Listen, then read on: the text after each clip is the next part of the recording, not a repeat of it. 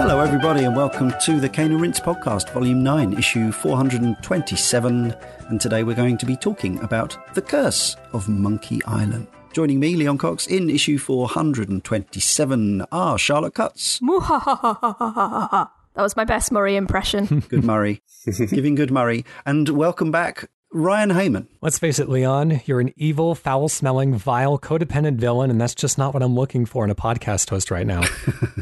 Thank you very much. And returning guest, it barely seems like a couple of weeks since he was last with us. It's Dan Clark. I've got my pirate hat on this time, so it's a different kind of vibe. It's good to know, even if we can't see it. It's a delightful Welcome. one. Welcome one and all. The Curse of Monkey Island. We covered The Secret of Monkey Island back in 2015 in Cane and Rinse podcast issue 192. You can find it in our back catalogue on our website. I think that one will still be on iTunes and other places, also Spotify. And it's only been a year and a month since we went to Scab Island and so on and so forth in Monkey Island 2, LeChuck's Revenge. That was Cane and Rinse issue 371. Dan was with us for that one. Spoiler warning, this is a 23-year-old comedy game, but nevertheless, we shall issue a spoiler warning because you might not want to know what happens to Guybrush and co. You might be saving this one up. LucasArts, of course, made Monkey Island 3. This was announced, this third game in the series, at ECTS, the European Computer Trade Show, in September 1996. Of course, Ron Gilbert, the main man behind the first two Monkey Islands, had departed LucasArts in about 1992, and co-writer Dave Grossman joined him at Humongous Entertainment in 1994. Tim Schafer was still at LucasArts at this point, but while he does have a sort of lower ranking credit on the game, certainly nothing major, he perhaps would have been you would have thought the natural choice, as he was still at LucasArts, to be, put in charge of Monkey Island 3. But having made full throttle, he was fully on board making his passion project, which was Grim Fandango, which we've also covered here in the past. And so the reins were handed over to experienced LucasArts people, designers Larry Ahern and Jonathan Ackley, programmer Eric Wilmunder along with Jonathan Ackley, artists Larry Ahern and Bill Tiller. Larry Ahern has his finger in every pie in this game, including the writing, along with Ackley and Chuck Jordan and Chris Purvis as well. Ron Gilbert, who created the first two games, left the company before he could create the third. Gilbert later said that he never intended for Guybrush and Elaine to end up together as they do in this game. He had meant their relationship in the first game as a brief fling, after which Elaine realised that she considered Guybrush more of a little brother. He still praised the game as, quote, great, and said that the makers did an excellent job of capturing the humour and feel of the game, according to the IMDb. Michael Land returns as composer, and a lot of the famous and much-loved themes return as well. The engine was still scum, although it was almost unrecognisable in some ways by this point. We'll talk about the UI and the look of the game, of course. And technically, apparently, iMuse is still employed on this game, although we talked about the developer commentary on Monkey Island 2, and for which iMuse was developed. And we understood from the three people who worked on that game that iMuse was almost a one and done, in that they binned it for being too complicated and expensive after that one. So I'm not sure what the truth is here. Maybe they meant they never used it again, but I thought they meant LucasArts never used it again. Not sure. It was released on the Windows PC in November 1997 on a CD-ROM. It was re-released as part of a compilation, and I think on a budget label, or LucasArts budget label at some point as well. But it was only available on the PC for 21 years until the Mac version arrived on Good Old Games, March 2018, although it had all previously been playable via ScumVM using PC files on a Mac, of course. The Baboon Baron from the forum says, I waxed lyrically last year about my enduring love for Monkey Island 2, about how it influenced me as a child, how it inspired me to find laughter in all things, how its gothic comic style inspired so much of the person I became. It is a source of frustration that this never made it to consoles. What do we have to do to get some sort of Monkey Island mega pack? Reviews-wise, we don't have hundreds to go on, but it does have a Metascore of 89 from 9 reviews. It was named the best adventure game of 1997 by Computer Game Strategy Plus, Computer Gaming World, GameSpot, and PC Gamer US. And user reviews-wise, looking at Metacritic today, from 300 punters, it has a 9 out of 10. And from IMDb users, 2,382 of them, it has a healthy 9.2 out of 10 rating, so people still like this game. Sales-wise, according to Next Gen magazine, the game's predecessors had been relatively minor hits in the US, but became blockbusters on the PC and the Amiga throughout Europe. LucasArts Bill Tiller recalled total sales between 700,000 and 800,000 copies. This was in 2009. I wonder how many it's done through Good Old Games at the bargain basement price that you can get it for now. Maybe one day they'll tell us. But yes, our history is with the series and Curse itself. Dan? I think I've already said on the last show about Monkey Island 2, sort of how I'd originally played those games at a friend's house and then sort of later caught onto them. And Curse of Monkey Island, I think, had come around on the in-between time of that. So I remember playing the demo a lot.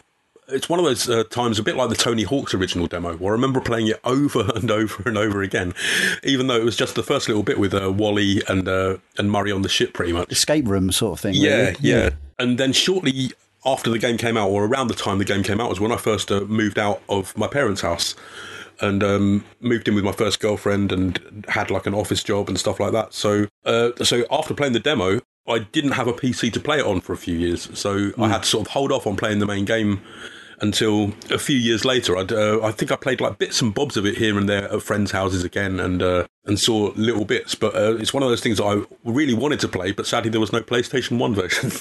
Ryan, how about you? You were here, as I say, 5 years ago for our Monkey Island 1 show. What about your history with the second game and this one we're covering today? Yeah, I played The Secret of Monkey Island in college, and that's where I really kind of got into the series. I played both that and LeChuck's Revenge on my iPhone at the time, actually, which is a great way to experience point-and-click adventures, because it's one of the only things you can do is literally point with an iPhone. And so it is a really good, especially the special editions where they kind of simplified the verb system that made it a lot more kind of like streamlined and easy to use for simpler input methods. So I played through both of those, and I was really eager to go on to the third game. At the time, it hadn't been re-released yet, but I tried just, I think I pirated the Curse originally, just because like there was nowhere that you can get a reasonably legitimate copy of it. And I tried just like installing the files on my computer at the time, and the game would boot, but it was such an old game by that point, and my hardware was much newer than that, I would get it looking okay for like a minute, and then all of the colors would start freaking out, and it was just unpleasant to Was that the scene at at the bar when you drink the stuff? It's actually like, that's kind of what it reminds me of. Like I saw that scene in the game and I was like, oh my gosh, this was my experience of the game when I first played it. So I played maybe 20 minutes of the game. Like one of those things where you try to convince yourself, like, maybe it's okay. Maybe I can just kind of get used to it. But then after a while, it's like, you know what? For such like a beautiful artistic game, and especially one that requires you to take notice of so much in the backgrounds, it's not worth lowering my visual expectations that much. So instead, I watched a playthrough on YouTube, and so that's how I first experienced it. And I think only recently I've gone back to it for the show within the last couple of weeks or so, and just kind of played through the whole thing. I still remember it a little bit from my YouTube watch through, but a lot of the puzzles are so intricate that I was solving them for the first time essentially.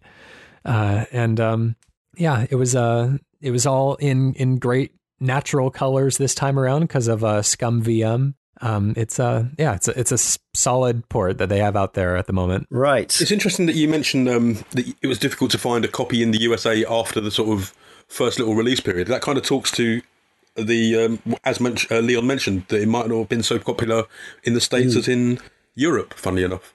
Because I remember it being here on again, as Leon said, there were budget releases. I think there was like a Virgin Games release, a LucasArts Archives release. And yeah, I just find it interesting that for me, it's one of those games that if you went into a Dixon's or any of the shops that sold PC games at the time, it was just one of those games that you would always find a budget release of. I think by that time it was like a decade and a half on. So, I think PC shops were pretty rare, even, in total at that point.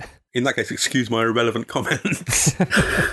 No, but it is interesting because this did come up before, talking about the popularity of the series and how it really did fly in Europe compared to America, which always seemed odd because a lot of the humour seemed, although influenced by maybe elements of Monty Python and stuff, a lot of it seemed very American, and a lot of the references and stuff. So yeah, always interesting that I don't think we realised here at the time, playing them in Europe, often on the Amiga because it was the machine that more of us had, that this was a PC game first and foremost, and not huge in America as we thought it might have been. Charlotte, so this is the first time you've joined us for a Monkey Island podcast. Did you have... we've had some correspondence from people who started here with this series. Is that the case for you, or are you already familiar with Guybrush's escapades throughout the Caribbean? I did play Escape, so the PS2 one. Oh, crikey. Yeah. That's 4, yes. Yeah, for like half an hour, and I wasn't very impressed. That's about enough. No. We may cover that one someday, but I don't think we'll be kind to it.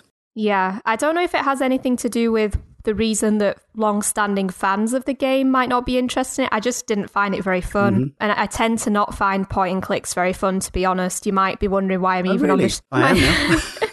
Why am I on the show? But just to give a little bit of history of previous games that I've played that might be considered similar or have similar, some of the same developers. So I have played some Tim Schafer games before. Yeah. I've tried out, Day of the Tentacle, that's what it's called.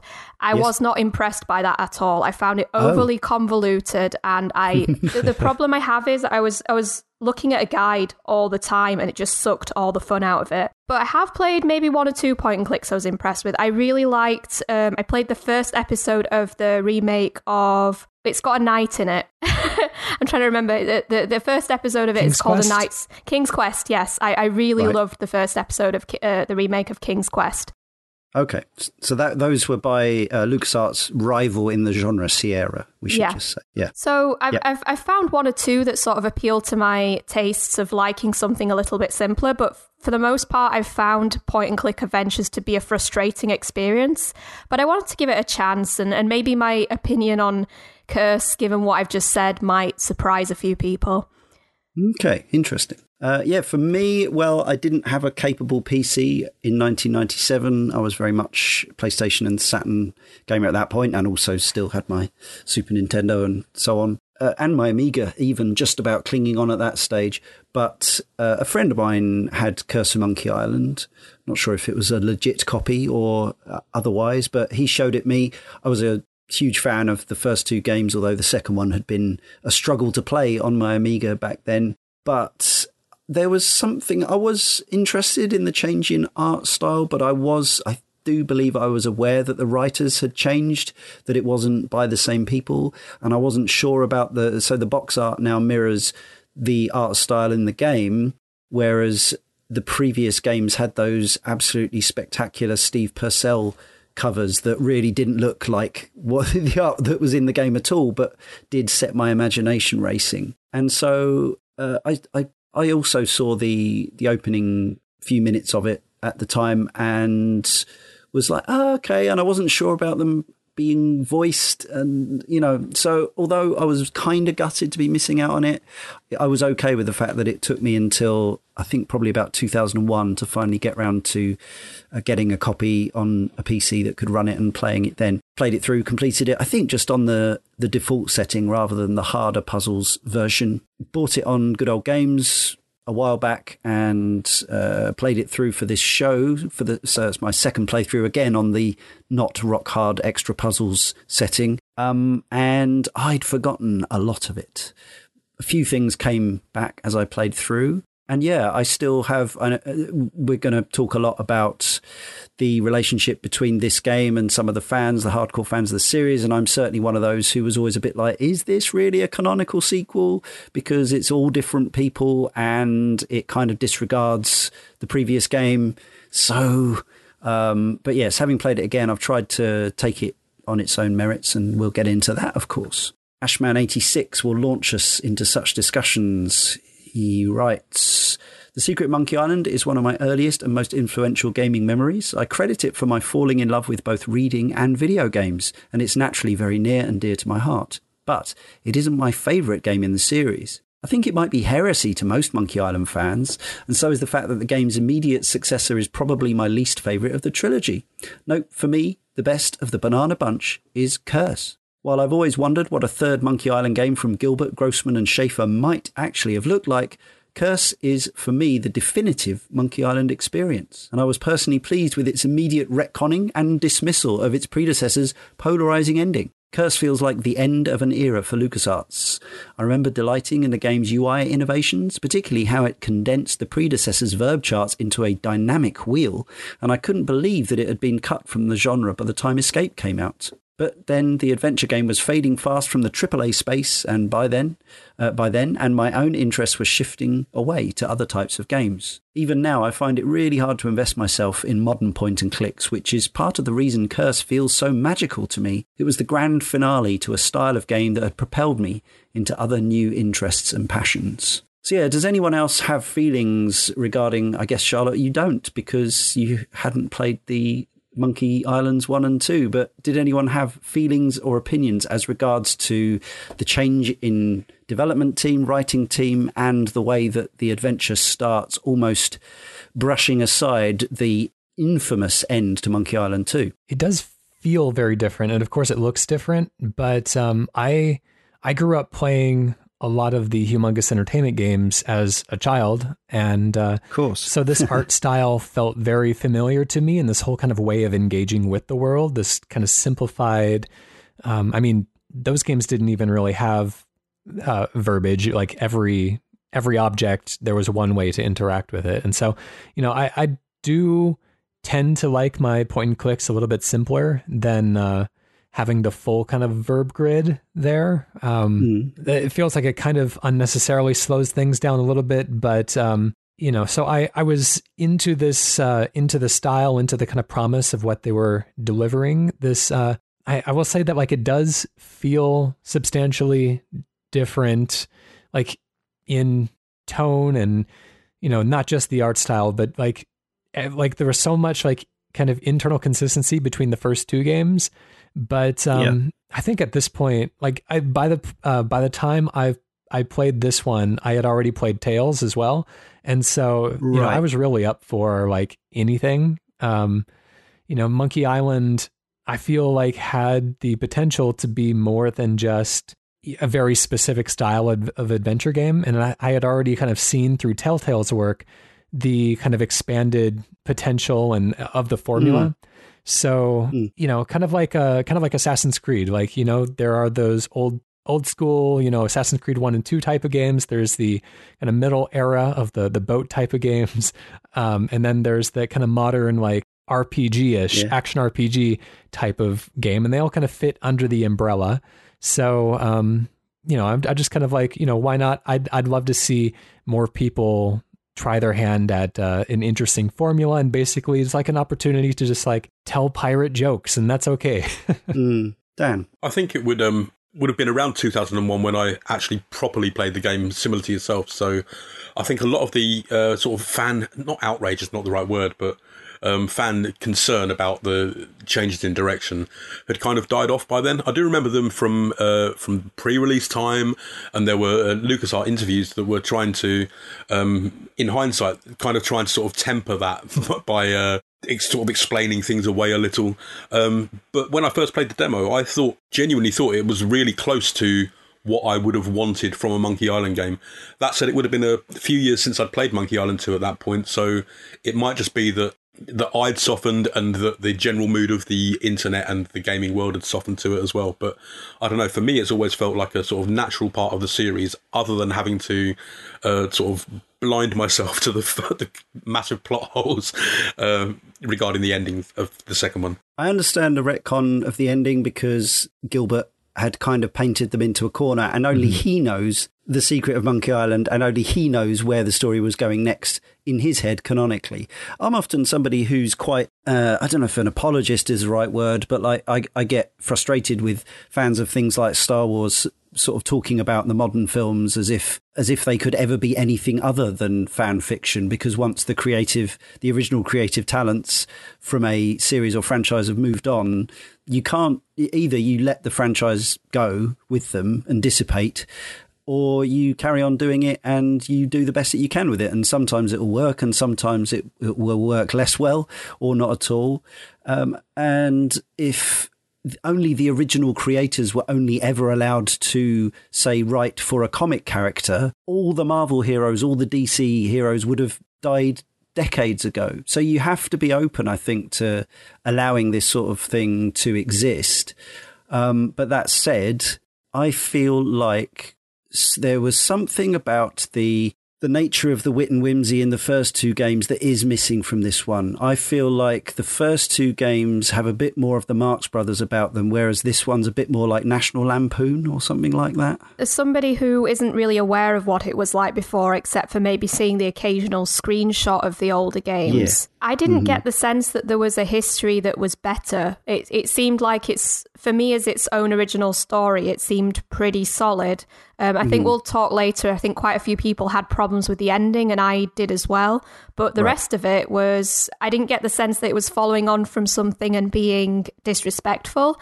I could tell, and also from using a guide and what I gathered from reading the guide, that it made little nods to the previous games and included characters from the previous games. So. But it was perfectly fine to pick up with that as the first game, and I don't know. I wouldn't have thought that there was anything wrong with it unless I heard other people say there was something wrong with it. And the humour, maybe we'll talk about this more later, but I appreciated the slapstick kind of humour. Like, the one thing that stands out for me is when you're catching the boat with the Welshman, and sometimes if you walk onto screen with the, I think it's the Flying Welshman is the name of the boat, he's not the Welshman.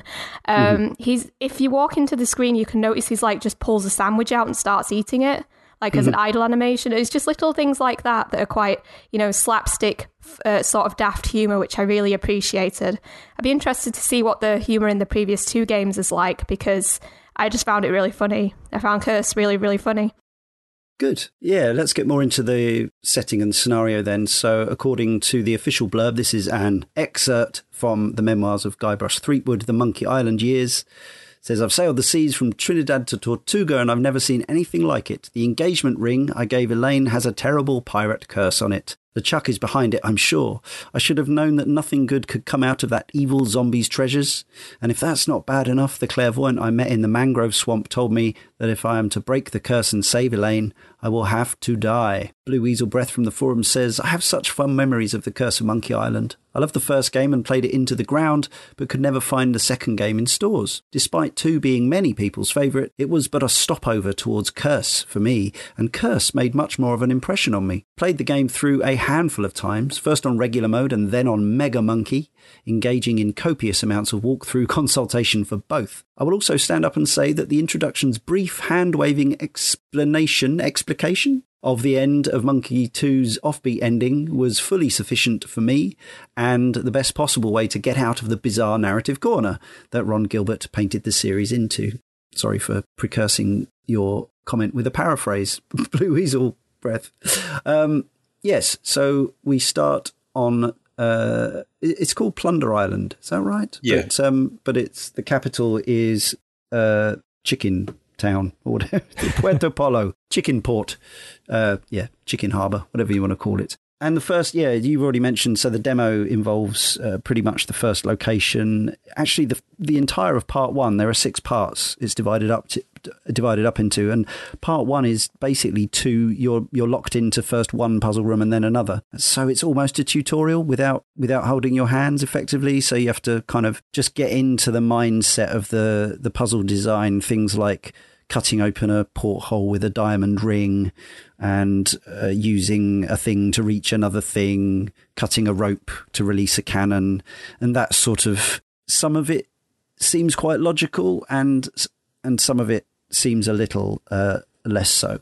But overall, over the course of the adventure, we visit, as usual, a set of islands: Blood Island, Skull Island, which is off the coast, and we end up back at a Big Whoop, which is a kind of Big Island, Dinky Island, Big Island? Monkey Island, Dinky Island hybrid, which refers back to elements of the previous games. But that bit, as I'm sure we'll also talk about, feels quite short and brief. But yes, overall, do you think that the game sort of captures that atmosphere that you want from a comedy piratical adventure? I was impressed with how open it felt for once you get through the sort of opening sections, that the main game feels a little more sort of free form, that if you get a little stuck, there's enough sort of either sort of sideshow jokes and little nibbles of things, or just getting a start on another puzzle and finding some new items that will no doubt help you a little further down the road. Now, I don't know if I'm just forgetting how much I felt that in the earlier games, or whether I was just sort of slightly tricked by this feeling sort of like new and fresh, you know. But for me, I liked how, I don't know, how even though they had to have so much more work going into every little element and of animation and that kind of thing, that there was still all of those little jokes and hidden bits in there. This feels significantly different than the first two, which, at least in the kind of opening islands, took place at night. This is like a bright kind of daytime scene,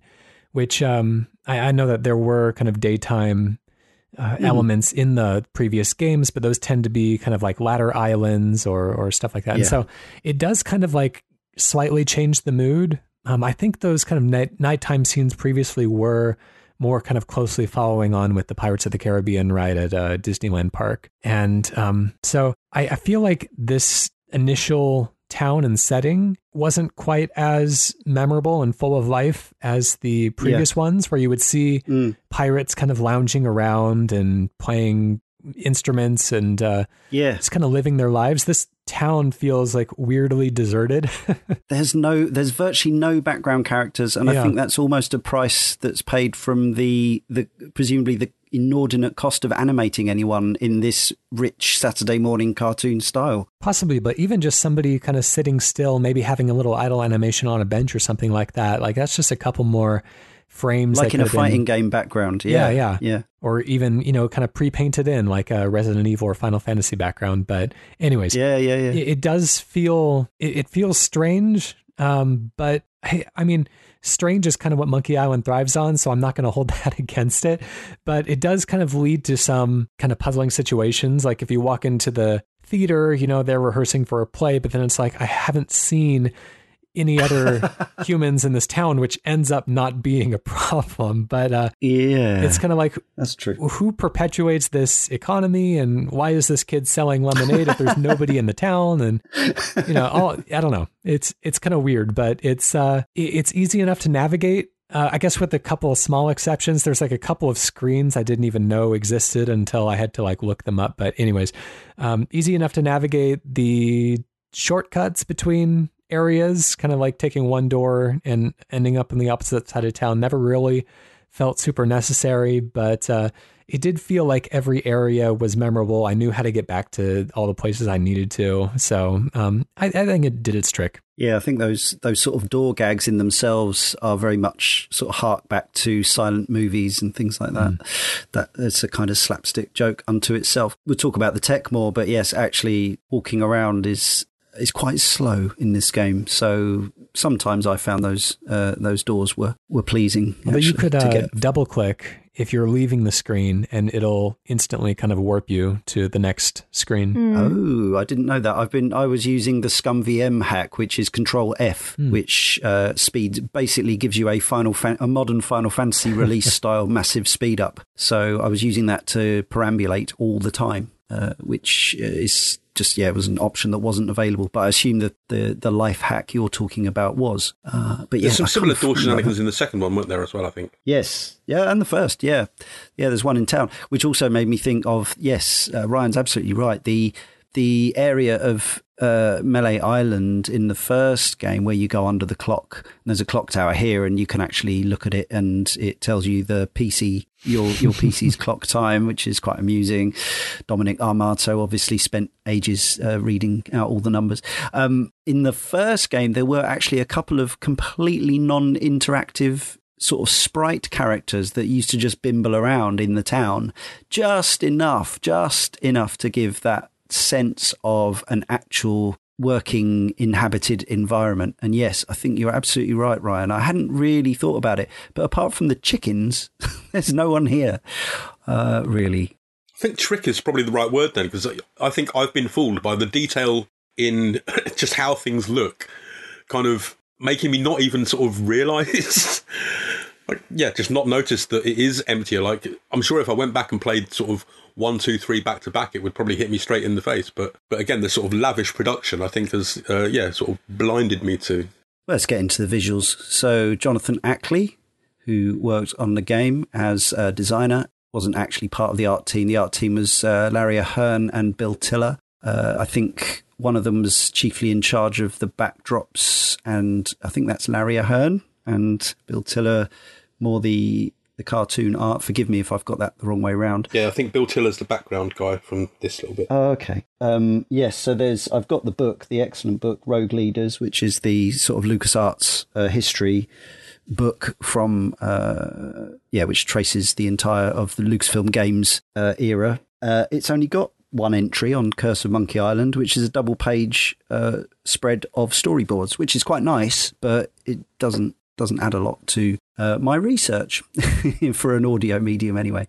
Jonathan Ackley, anyway, says the first step to improving the graphics quality, I assume over previous games, was to upgrade our game engine to support then high-resolution graphics of 640 by 480, a huge improvement over the rectangular pixels of 320 by 200. Here we go. When Monkey's lead background artist, Bill Tiller, who had done such a phenomenal job doing low-res backgrounds on The Dig, showed us what we could do at a higher resolution, we were all completely blown away. Our animation technology improved as well. Until recently, adventure game characters had to be drawn on the computer instead of paper. This technical limitation tended to make the characters blockier, smaller, and less expressive than comparable animations you might see in an animated film. We wanted to give our animators, led by Mark Overney, the tools to do film quality work, so we worked with our ink and paint lead Kim Balistreri to develop a method of getting hand-drawn, fully anti-aliased animations into the game while still maintaining the level of interactivity found in previous LucasArts adventures. So yeah, we will remember that the scanned-in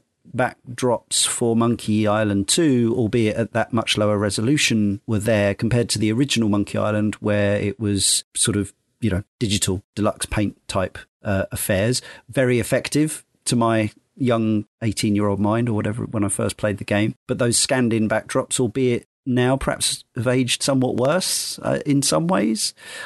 Here we've doubled the resolution again, although there are some signs of age in terms of pixels and artifacts and color grading and stuff. I still think actually the art here, both background actually and foreground, despite the resolution, holds up really quite well. I'm going to disagree with that. I'm going to say that I love the art style here, but I feel like when you're playing Monkey Island 1 and 2 and looking at those kind of very pixelated graphical styles, it's such like a unique style in and of itself that, even if you weren't playing with a special edition repainted everything, if you were just playing with the original graphics, like it feels very impressionistic, and it does a good job of conveying the characters and the space and everything, and it feels very singular.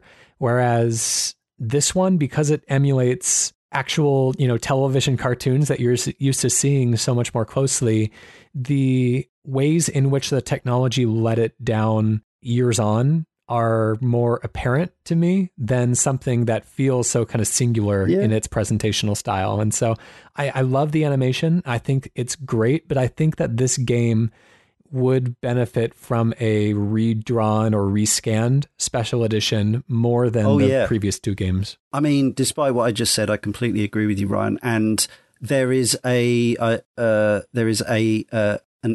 upscaled version on YouTube of the intro. Yes, I've linked it in our document here. You can check that out for yourself later. It looks fantastic, actually, doesn't it? And it looks beautiful. Yeah. There's also someone doing a demake of Curse of Monkey Island into the original game styles. Oh, wow. Now that I'd like to see. Yeah, they've only done demos so far, so I don't know if it's one of those things where they just do the demo as kind of a sort of little hobby project, or whether it's a demo towards something else. But yeah, it's worth a little peek. My opinion on it's somewhere in the middle. I think it looks attractive, but you can tell it's an older game. I don't think it's timeless. It's aged slightly, but you can sort of appreciate it for what it is, I think. At least how it looked when I played it on... so I played it on Scum VM on a fairly rubbish laptop. Yeah, it looked pretty good for what it was, but you could tell that it's of that era. Yeah. I wonder if we have the technology now, if we were to do kind of a special edition of this, if we could kind of future-proof it in a way. You know, I just think about like Cuphead and how good that looks at doing kind of similar types of things. I wonder if there are ways to kind of vectorize the shapes, or, you know, so that as resolutions continue to upscale over the years, we won't, you know, be back here in another 25 years looking back at a special edition and thinking that one doesn't hold up then either. Yeah, but also on the other hand, you've got a comparison for this with Day of the Tentacle, that you can play the PS4 version, at least you can play it with old graphics or new graphics. And there are probably plenty of people who would rather play it with the old graphics just for the nostalgia feel. So certainly. Yeah, there's always going to be people who won't actually want any sort of repainting or redoing of anything. Yeah, it's an interesting one. And I think maybe the way that Curse looks is part of the reason we haven't seen a version. But then, yes, we did have the Day of the Tentacle, but that's a slightly different case because it was an earlier game than Monkey Island. So it was Curse of Monkey Island. So it was more, they were doing a similar job to it. I think that, you know, those Monkey 1 and 2 remasters, the special editions. Special editions. Yeah. Like, I feel like those came right at the very tail end of Disney wanting to have anything to do with video games. And so I wonder if Disney had been more kind of like, because they own LucasArts and that whole genre of works there. And so I wonder if they had been more kind of interested in pursuing a video game future if those projects would have continued forward. We've seen Tim Schafer and Double Fine kind of rescue a couple of his kind of pet projects that he worked on while still at LucasArts. But seeing that he was kind of farther down in the credits on this one, I don't think that he's as closely like emotionally attached to this project. So it would really have to come out of Disney for a remaster to be made. And we also know from that Grim Fandango special edition, and also on a tangent, Capcom's Resident Evil Remake HD version, that actually taking those pre-rendered backdrops is a very different matter, and also not to be taken lightly compared to what would need to be done here, which is to take hand-drawn and scanned images and upscale those. Now, as I say, there's a link. You can look at the intro, and it's AI done, and it seems to do a magnificent job. Whether it's possible to do that for the whole game as an interactive thing, I don't know. But whether it's an easy thing, an expensive thing, something that needs a lot of manual intervention as well as AI work, who knows? But it is sort of curious that this game is still really only available on PC, as in Windows and Mac OS. After all these years, there's literally never been another way to play it. Probably the closest thing to show what it may have looked like would be possibly Full Throttle HD, which is probably the closest original source material to Curse of Monkey Island in terms of an upgrade. Certainly suggests it's not inconceivable, but whether there's the appetite or the market for it, or even the fact that Disney probably owns Curse of Monkey Island and doesn't want to make any games, just doesn't seem very likely. But it is on Good Old Games. Somebody's making a few quid out of it every time it sells. Don't know exactly who. Mechner from the forum says the Bill Tiller-led art style is excellent. I do remember being taken aback at how lanky and weird Guybrush looked, and it is a bone of contention among OG fans. But it has a near Saturday morning cartoon level of style and charm that had me won over rather quickly. I can see it for how artful and interesting it is. The backgrounds are absolutely gorgeous and still hold up to scrutiny of any modern point and clicker. Yeah, I think the signature thing about the graphics here are the clouds, the curly clouds, the very stylized. That was the thing that I noticed from the start, and that was the thing I really liked about the visuals. But I did always, as sort of Charlotte was alluding to, as an OG fan of Monkeys 1 and 2, I was a little bit taken aback at the hyper stylization of the characters. These characters that I'd already seen rendered in these little pixels. And actually, there is something about that very limited animation that they had, in the same way as in 16-bit JRPGs. Characters just used to nod their heads or shake their heads or jump up and down to denote excitement. That you could impart a lot on those figures with that lack of information. And now here, having the whole thing kind of played out to you like it's a cartoon, in some ways almost takes away from the experience. So Stan didn't have any favors done for him during the transition, I think. Well, he's still got the same kind of suit idea going on. But yeah, yes, it's sort of a bit more, whereas he was kind of hilarious in those first two games. Here looks kind of slightly weird and unnerving. I found Stan really funny, especially... I've gathered that in the old versions he did, in the older games he did this as well, but how he just waves his arms around everywhere. Yes. I thought that was really visually striking, and there's definitely really visually striking scenes from the game, like when the pirates who perform Shakespeare but with a nautical twist on Shakespeare, when they do the proper rehearsal and all of the monkeys are in the audience just waving their arms around and jumping about. I thought that was really striking. So there are definite moments to it where this hyper-stylized feel does have a really strong effect, I think. Those monkeys look so different to any of the monkeys in the previous games as well. Like they look like kind of, proper, like, again, US TV cartoon, maybe not even US, just Western cartoon monkeys, whereas the monkeys in the earlier games were... I don't know, how would you describe them? They were different. Yeah, they were cutesy, pixely jobbies. Yeah, it's interesting. It's obviously this is an audio medium. It's very hard to put it all into words, but suffice to say, the art style changed dramatically, and in many ways, it's really striking how much of a leap forward it was. Like, double the resolution. But yes, it's interesting. I played it on my 1080p monitor. Which I understand is still what most people have, despite the sort of move to 1440 and beyond. And yes, it does render it a little rough around the edges, and probably the larger the screen you have, the more you're going to notice the sort of the jaggedness and the roughness. But yeah, on Guybrush's design, since I came to this one kind of relatively late in the series, jumping around in the chronology a little bit, I felt like the original Monkey Island designs, I love the sprites. I don't like the realistic face during close-ups and stuff like that. Like that never really sat with me with That's the weird. Kind of Monkey Island weird. style. I feel like my kind of ideal Threepwood is kind of somewhere in between Curse and the special edition of Monkey 2.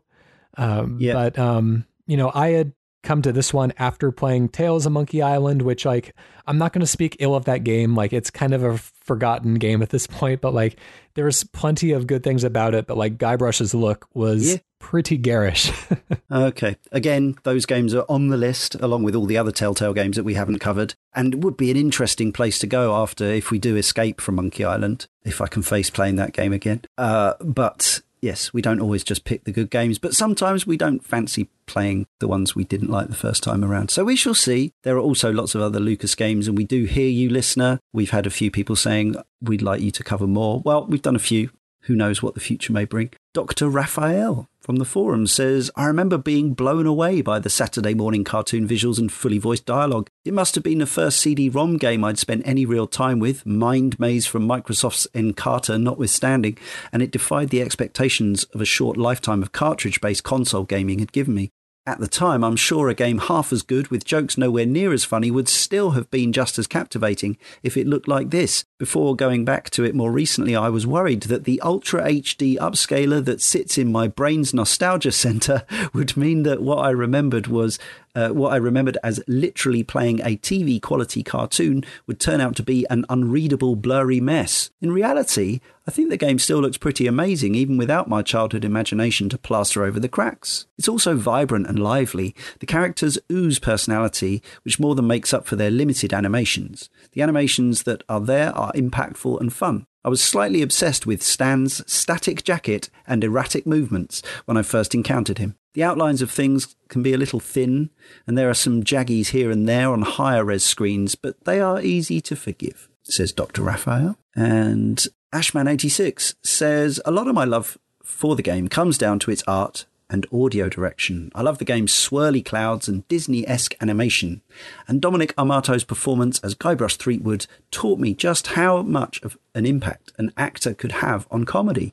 It informed how I read Guybrush in the earlier unvoiced games, as they were then, and I've always found those games funnier post-Curse as a result. I think it's funny that Western animation seems to be a common theme in lots of people's memories of this. But I've always had a feeling of sort of Eastern European animation almost. Or a touch of or a touch of Sylvain Chomet. I know this is pre Belleville Rendezvous, but he'd already had the Old Woman and the Pigeons by that point. Yeah. And the sort of the grotesque elements that Ryan mentions from the cutscenes of the earlier games, I think they've sort of transferred that grotesqueness into the sort of European cartoony look. Totally facially. See what you're saying with that. Yeah, you're absolutely right. So yeah, onto the audio. So yes, the games, although they went back and re-voiced the previous games for CD and the special editions with almost the same cast, I believe, almost. I think they got everyone pretty much.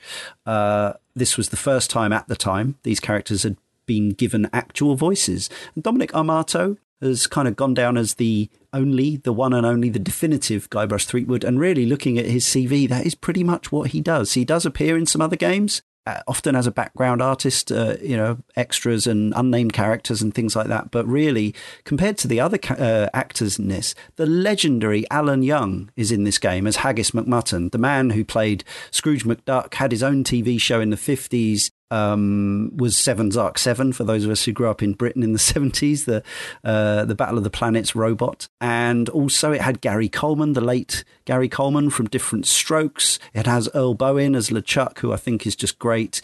If you don't know who that is, if you've ever seen The Terminator, he's the psychiatrist in both Terminator 1 and 2.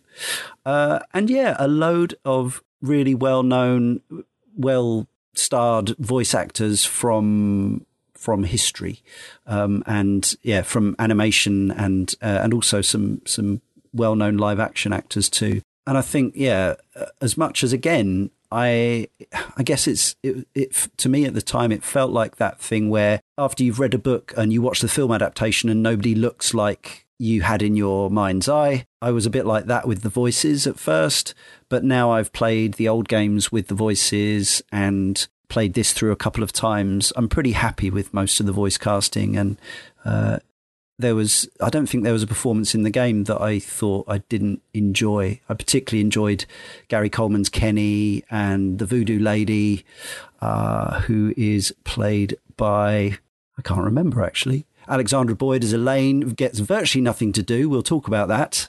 Leilani Jones is the Voodoo Lady. So how does everyone else feel about the voice acting in this game?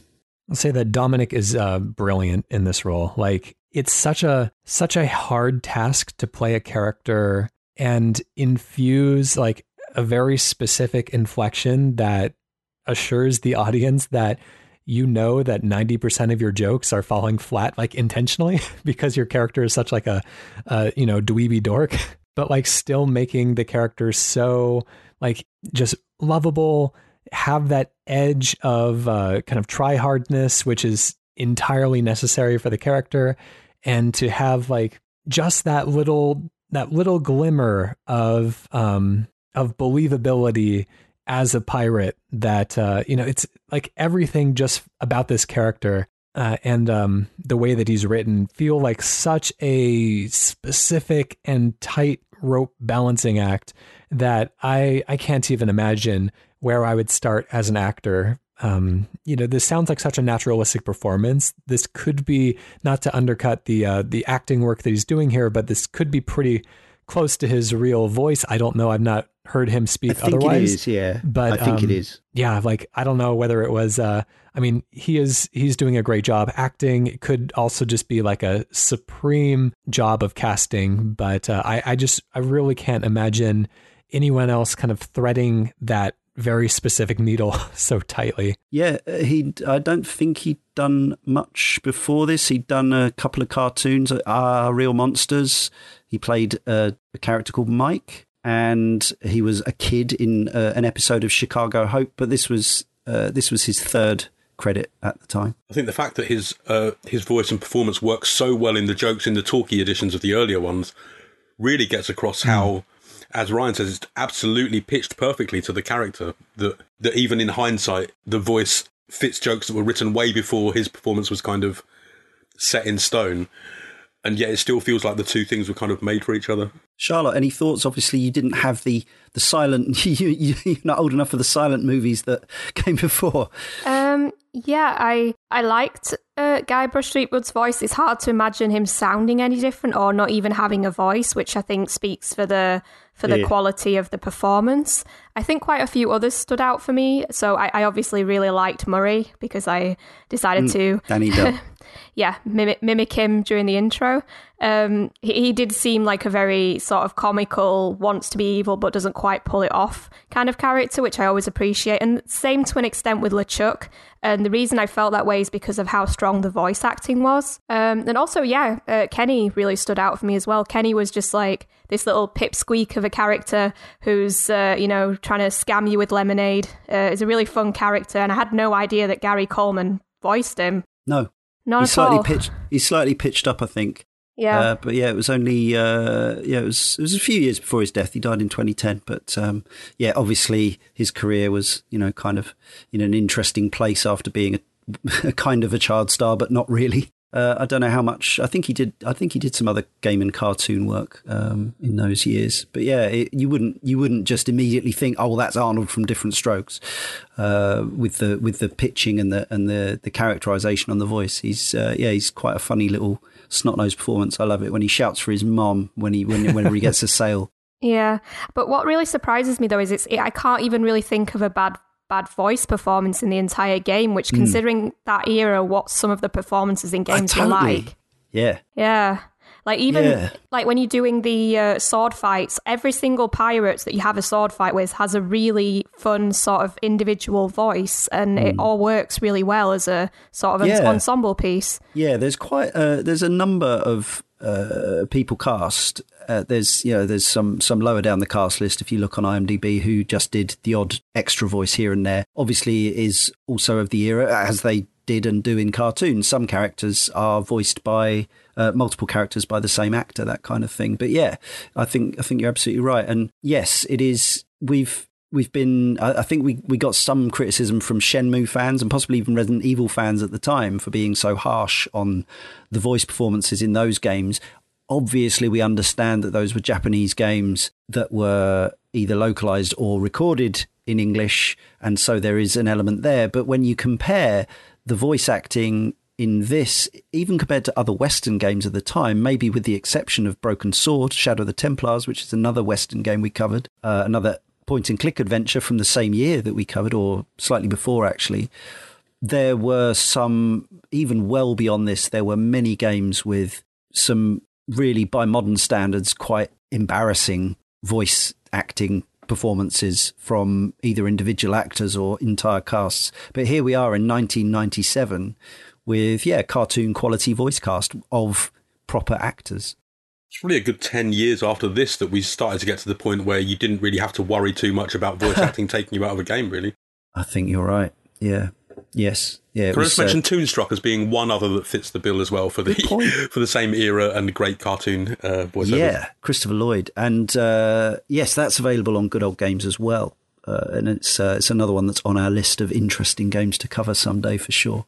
Of course, being Monkey Island, we can't not talk about the music. Ashman86 says, "Oh, how I love Michael Land's score for this game.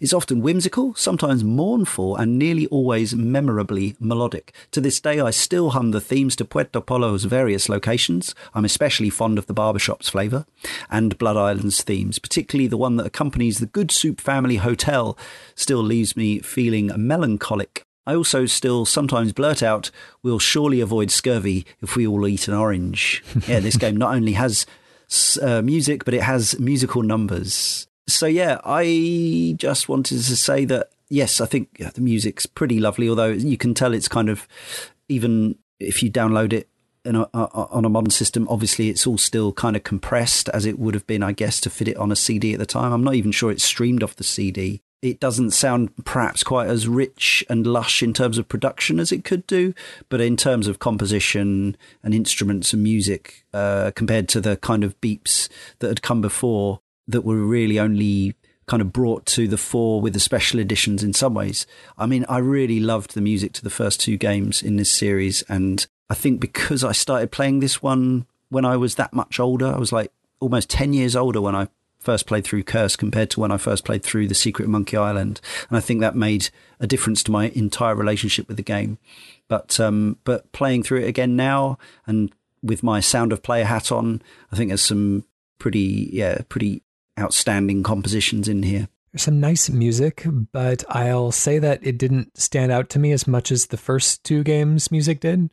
There are a lot of specific tunes that I can recall from Monkey 1 and 2, but this one, the only piece of music that I can really kind of like conjure up out of nowhere in my head is the musical number on the boat. And that's kind of a separate thing entirely, but it never came across as bad, and it always felt very complimentary to what was happening. And so like, I don't want to speak ill of it, but I'm just not really having those same kind of like memories as I did with the first two. That's interesting. I thought it was my age. No pun intended, but I'm in the same boat as well. So. Okay. Again, Charlotte stands as the outlier here with a lack of nostalgia for experience of the earlier games in the series. So did the music stand out for you? Impress you? Attract you? I wouldn't say it stood out for me. It was good, but it was sort of a 7 out of 10. Like, it was nice enough to listen to, and I never got sick of it on repeat, which I think actually says quite a lot for it. True, yeah. But it's not something that I'd go away and listen to outside of playing the game, to be honest. See, I was actually wondering, I was sort of second guessing myself until hearing you all say that. I was almost, I wasn't being disingenuous, but I was sort of flying with Ashman's enthusiasm, assuming that there was maybe the OST to this game was more of a grower, and maybe because it wasn't so, when you play the original on the Amiga, Chris Hulsbeck did the translation of the music from the original PC beeps, but still they were 1990 style computer beeps. And so I thought maybe it was just because of that presentation that they bored their way into my skull. But maybe they were just more memorable tunes. I don't know. Mechner from the forum is as enthusiastic as Ashman86, where we are not as enthusiastic. Mechner says Michael Land's themes and music truly come into their own here, with expert help from Clint Pajakian and Peter McConnell. The music finally feels fully realised, easily surpassing that of many Hollywood blockbuster scores. It is an integral part of the game, often helping in storytelling and creating atmosphere, along with a hilarious puzzle-based "A Pirate I Was Meant to Be" musical number for good measure. The music is full of nostalgic instrumentation and a youthful pirate-like sense of adventure and energy, though it also has an overarching heavy feeling of melancholy which penetrates every aspect of this game, in my opinion, especially in the introduction music before the theme kicks in, and in the outro piece as our characters essentially ride off into the sunset to continue their adventures without us. There's another mention of this melancholy sense that people perceive from Curse. Do I get that? I'm not sure I do. If anything, I thought this one was more kind of light and fluffy than the predecessors. How do you folks feel about that? Musically, or just the general tone, or the combination? I'm struggling to find any point where I felt sad. I don't know if if you had the background of knowing the context of what the characters are doing, but I can't remember any particularly. Maybe when Minestrone was talking about her history, and then when she gets together with the other skeleton, maybe that was kind of a little bit of a mild tearjerker. Yeah. But not really, not so much. I'm not getting the sort of the Majora's Mask kind of vibe that it sounds like some of our correspondents did from this game. I think the entire series has kind of a reckoning with death kind of throughout, probably necessary to any kind of pirate fiction. But really, I mean, in this one, you aren't, the previous one did involve actually kind of exhuming corpses and it being a little bit more kind of grim. This one felt a little bit more like the Goonies, where like death is there in the distance, but it never got in front of the kind of like more kind of fun atmosphere that it was trying to put forward. Yeah, I think there's a sort of an aesthetic lean in towards, I don't know if melancholy is the right word, but kind of that sort of oddness and a slightly pastelish, purplish are the colours. I'm like, God, I'm going all synesthetic on you, on you now. But I like it. But that kind of feel. But again, as Ryan says, I think that's tempered by the sheer silliness and humour that kind of juxtaposes with that. It's interesting. So one of the resources I looked at in research for this show was there's not a huge amount of essays and video documentaries, Pyans, retro reviews. There's a few, but there's not a lot. But I found one video from a guy who's called something like Space Quest Expert or something like that. He's obviously a point and click enthusiast, Space Quest historian. And the video is called Why Curse of Monkey Island is a terrible Monkey Island sequel, because that's how you have to name your videos. And actually, I didn't agree with everything he said. Of course, the video title is more clickbaity than the video. And he's essentially quite complimentary about Curse of Monkey Island as a standalone point-and-click adventure. But he makes a lot of points about why he is of the opinion that it doesn't work well as a sequel. Now, some of that, as I say, some of it I agree with, some of it I don't. The one thing I was very, very much in agreement with is that LeChuck in this game is utterly neutered. Like, LeChuck legitimately, even though he was a comedy villain, in the first one he's a ghost, in the second one he's a zombie, and the things he says and the things he does and the way you defeat him kind of creep me out at various points in various ways, right down to the fact that the confrontation at the end of Monkey Island 2 really used to stress me out quite a bit. Even though you couldn't die as such, you just got moved around. Maybe it was the thought of the Amiga loading times that made it most scary. But here he's just a bit of a sap with a fire beard, and the voice acting, Earl Bowen's, is tremendous. But I think what he actually gets to say and do is, for me, rather meek. I think they just aren't the same stakes all round, which obviously the story just doesn't, I don't know, seem to me as much about a sort of a life and death situation. It just seems a more, I know this is the main point of the curse and the ring and what have you, but it all seems a bit, I suppose, as others have said about the visual look, Saturday morning cartoon. It just feels a bit like sort of rather than everything having this sort of like a sword of Damocles above you that you have to, there's an element of danger involved. The curse is transient. So Elaine, we haven't said, but Elaine gets turned into a gold statue right at the beginning of the game. The quest is to free her, as the scenario blurb told us. But there's no suggestion that it's permanent. There's no clock ticking, right? I do like the implication that this was the ring that LeChuck intended to use, kind of literally making her a trophy wife, in that his intention was to encase her in gold and keep her as a part of his treasure fleet. And, it was Guybrush stealing the ring from him and thinking, oh, this is a pretty nice ring. I'll just go ahead and use this myself, which is kind of a kind of despicable thing to do. They say you should, for engagement rings, like you spend, 1 month pay on it. And the fact that he stole this from an enemy who was also intending to use it to propose to the same woman is already kind of a slimy move. And so I do like the kind of like irony, the kind of like, Greek myth irony of the situation in a way. So that aspect of it is like a little scary about LeChuck, but like everything else about him, like he was so scary in the first couple games, and I think they kind of go on to correct for this in later titles as well. Like in Tales, he kind of assumes a more kind of threatening position again, which is kind of flipped on its head through a later development in the story, which wouldn't have worked if he wasn't this kind of, all-powerful, sea wizard ghost in a way at this point. Yeah. And so I do kind of miss the threat of him, and the fact that like the final confrontation with him feels relatively neutered, at least on the normal mode. I don't know if they stepped it up in Mad Monkey or whatever it was, but I do love his design, and I'm thrilled that he kind of like Gruntilda from the Banjo-Kazooie series, every single game, like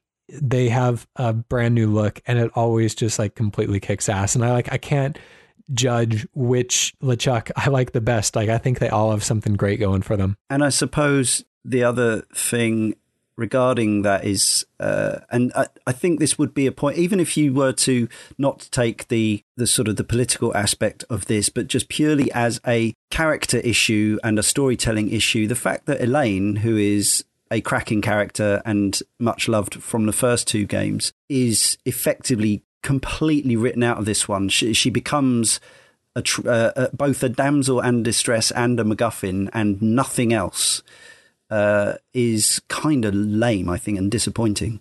Yeah, I found it quite disappointing how I think it would have been funnier if Guybrush went through all that and then she just pushed him away. Well, totally, yeah. It definitely came up in the previous games. Why does Elaine actually have any romantic leaning towards Guybrush? It's funny in the first game, for sure. In the second game, you can tell that she's starting to pity him and friend zone him at best. Another of the criticisms that the video from Space Quest Historian has, and I don't know if this is, for me, it's a legitimate criticism because the game is an absurdist comedy, but Guybrush is also a sociopath.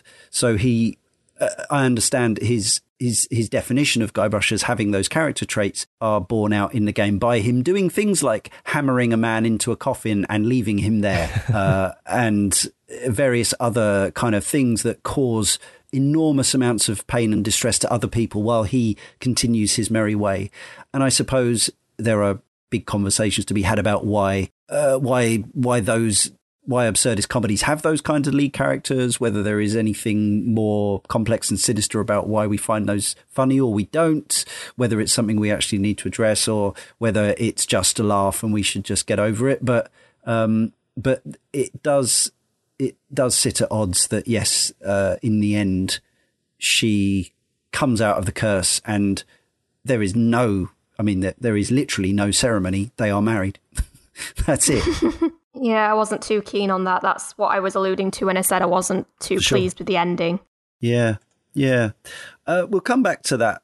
But in the meantime, actually, this is a really important point that Dan has requested that we talk about. And I think it's definitely a good thing to talk about. I think we did talk about it with the predecessors as well. And I think the age at which you come to these games will be relevant. Obviously, sense of humor is one of the most subjective things. I think I found the first two games funnier when I was 18 and 20 and whatever, when I first played them, than I do now, but they still charm me.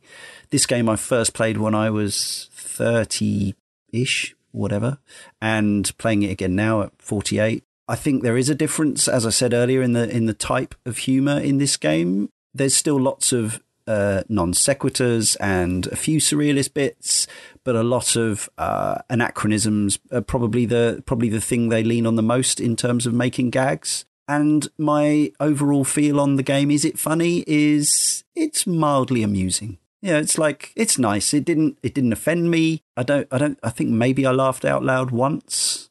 Generally, it was just a kind of, just the corner of my mouth just perked up slightly. It's that sort of level. How about for the rest of you? Oh no, I found it really funny. Oh, cool. I think what rescued Curse for me actually was that I was getting a bit fed up of it after Puerto de Polo. Right. And then we had the bit in the middle with the sword fighting, and that just sort of changed my mood about the game very quickly. And the sort of backwards and forwards with just silly lines like, I know it's a bit outdated, but it's still funny when they make comparisons with like, oh, your girlfriend looks like a monkey in a negligee. I don't know why, but it just made me laugh. It's just daft, you know. Yeah. And just it had a lot of childish humor that just seemed to fit it really well. And because it fit so well, even though I know it's childish, it still made me laugh. And like I said earlier, a lot of slapstick stuff and stuff like just really silly stuff like you have to solve one puzzle by wearing a mask carved out of a big block of tofu, and that the volcano is lactose intolerant. Yeah. It's just little silly little things like that just felt really subtle, but also slapped you in the face with how over the top cheesy, to pardon the pun, Sure. they were. And I just found it genuinely funny. And I think that's what actually rescued it at times and got me through it, even though I don't like point and click adventures that much. Ryan, were you lactose intolerant to this game's cheese? I didn't find this to be like one of the like funniest games that I've ever played, but like I still found it to be really enjoyable. I wasn't laughing out loud the entire time, but there was enough in there where I was just like really just kind of having a very pleasant time. Yeah. Exploring. I love the kid who sells you the guns. I love the weird agent that you have to peel off his back skin and use that as a map. And of course the song on the ship. I love all the rhyming in the insult sword fights now. I feel like if anything, my criticism would be that there's a lot of premises set up that only kind of get one punchline when it feels like there's so many kind of seeds sown throughout the game that, that could have come back multiple times kind of again and again, or could have been more kind of richly developed, that weren't. Like in particular, we've already mentioned him in here, that Murray, the demonic talking skull, is a really funny character. And I was surprised in replaying it how little he's in the game. You really only kind of interact with him in a handful of like very specific moments. And I remembered him as really kind of looming so much larger over my experience with this game. And maybe that's due to he is brought back in Tales of Monkey Island. And there's one episode in particular where he plays a very large role. And I really enjoyed his character in Tales, and especially playing that before coming back to Curse. I was just surprised at how, on one hand, like I appreciate a little bit of restraint, and I appreciate them not driving jokes into the ground, kind of having that more kind of like throwing darts at a wide variety of things, the Mystery Science Theater style of humor. But on the other hand, like it just feels like you've done so much work to set the stage. Like, why not let the field grow a little bit more, It's interesting you should say that about Murray, because apparently he was only originally in the first part of the game, but because he went down well with the team and anyone who was playtesting, that he was brought back in a couple of later scenes. But again, our criticism video to which I'm referring, he feels that the one joke that Murray has, which is that he's a scary demonic skull and he needs legs to get anywhere, he felt that joke was absolutely worn into the ground. I didn't really feel like that. It was like, it's a running gag, right? I've been recording the same Halloween special for Sound of Play for the past 5 years, true. So I am unwilling to take that criticism.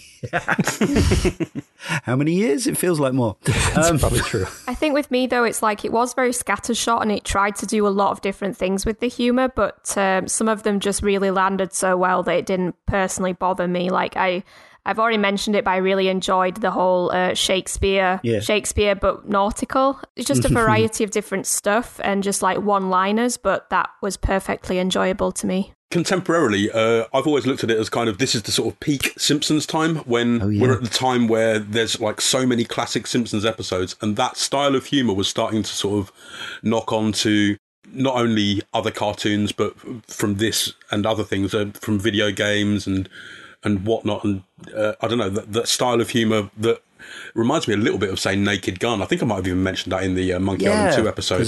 Abraham Zucker. Yeah, where it just throws so many jokes at you that, a bit like Charlotte says, where there's puns, there's non sequiturs, there's so many different styles that if you don't like this joke or the next joke, don't worry. In like 2 minutes' time, there'll be another one coming that you will like.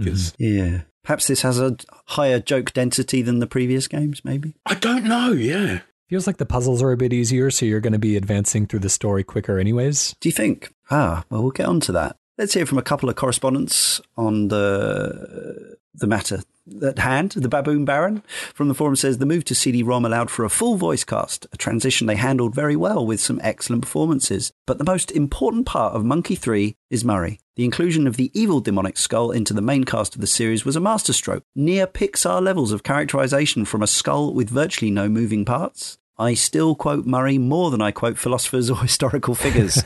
The quotable Murray was the coffee table book that never was. So much do I love this skull, he makes up part of the tattoo on my arm. Let's hope no one tries to remove it from me with cooking oil, eh? That's so many times we've had correspondents or guests who have got a tattoo from the game that we're talking about, which for me, as a completely untattooed person, that does demonstrate a kind of next level of commitment and passion for something. Blue Weasel Breath says, decades later, some of the lines from this game are still stuck in my head and I think of them regularly. One is the snow cone pitch by the unhygienic carnival vendor, a nicer version of an extremely vulgar Cheech Marin routine from Dusk Till Dawn.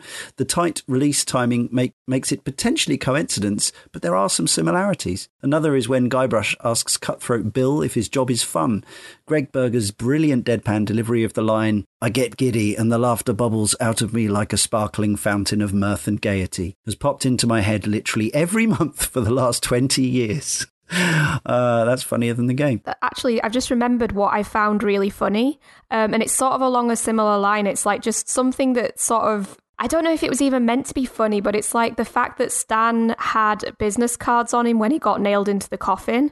It's like, I think I wrote about this on Twitter, but it reminded me of all those evangelists on LinkedIn, and Stan would definitely be on LinkedIn being like a Tony Robbins style figure. Another potentially coincidental sort of reference or non-reference, I'm not sure about this. It's been suggested that because South Park started in 97 as a series, at least, I think maybe the animation was the previous year that kicked it all off. But Kenny Falmouth being obviously a place somewhere down southwest of England, but Kenny Foulmouth sounds like it could almost be a reference to Kenny from South Park. Yeah, and he sounded a bit like Cartman as well. That's true. But yeah, it probably would have been, because this game came out in November 97, so I'm not sure. Maybe. I think the USA got the series a little while before we did over here as well, for South Park. And of course, as always with LucasArts Adventures, there are multiple self-referential references to other LucasArts and Lucasfilm properties, loads of Star Wars, Indiana Jones, and the other point-and-clickers like Loom, Grim Fandango, Day of the Tentacle, The Dig, etc., etc., etc. It helps to know a bit about those games to get every joke, games and films. Yeah, so some of our correspondents have said that they played the game on, at least after one playthrough on the regular, they played on the harder setting. Monkey Island 2 had a similar setup, Mega Monkey or whatever it's called. I don't think I've played on the more complex setting. I think there's one area where I noticed it was missing, because there's a line when you speak to the bartender, say, are you going to let me in that door to the haunted room upstairs? It was never locked for me. So I think maybe that's one area where they didn't quite get the layering of the puzzle right, and it's never been fixed. But overall, I think normally this results in effectively having to do a slightly longer sequence of things to progress. But Charlotte, you say you found this misleading? Yeah, the way it was described on the front page kind of confused me. I picked the harder one, thinking that it wasn't a harder difficulty, but rather that there were just more puzzles, like individual puzzles. Right. So I wasn't expecting to be picking anything that was more tricky, but it definitely was, because I gathered from having to use a guide that the getting the gold tooth out of the restaurant was much trickier on the harder.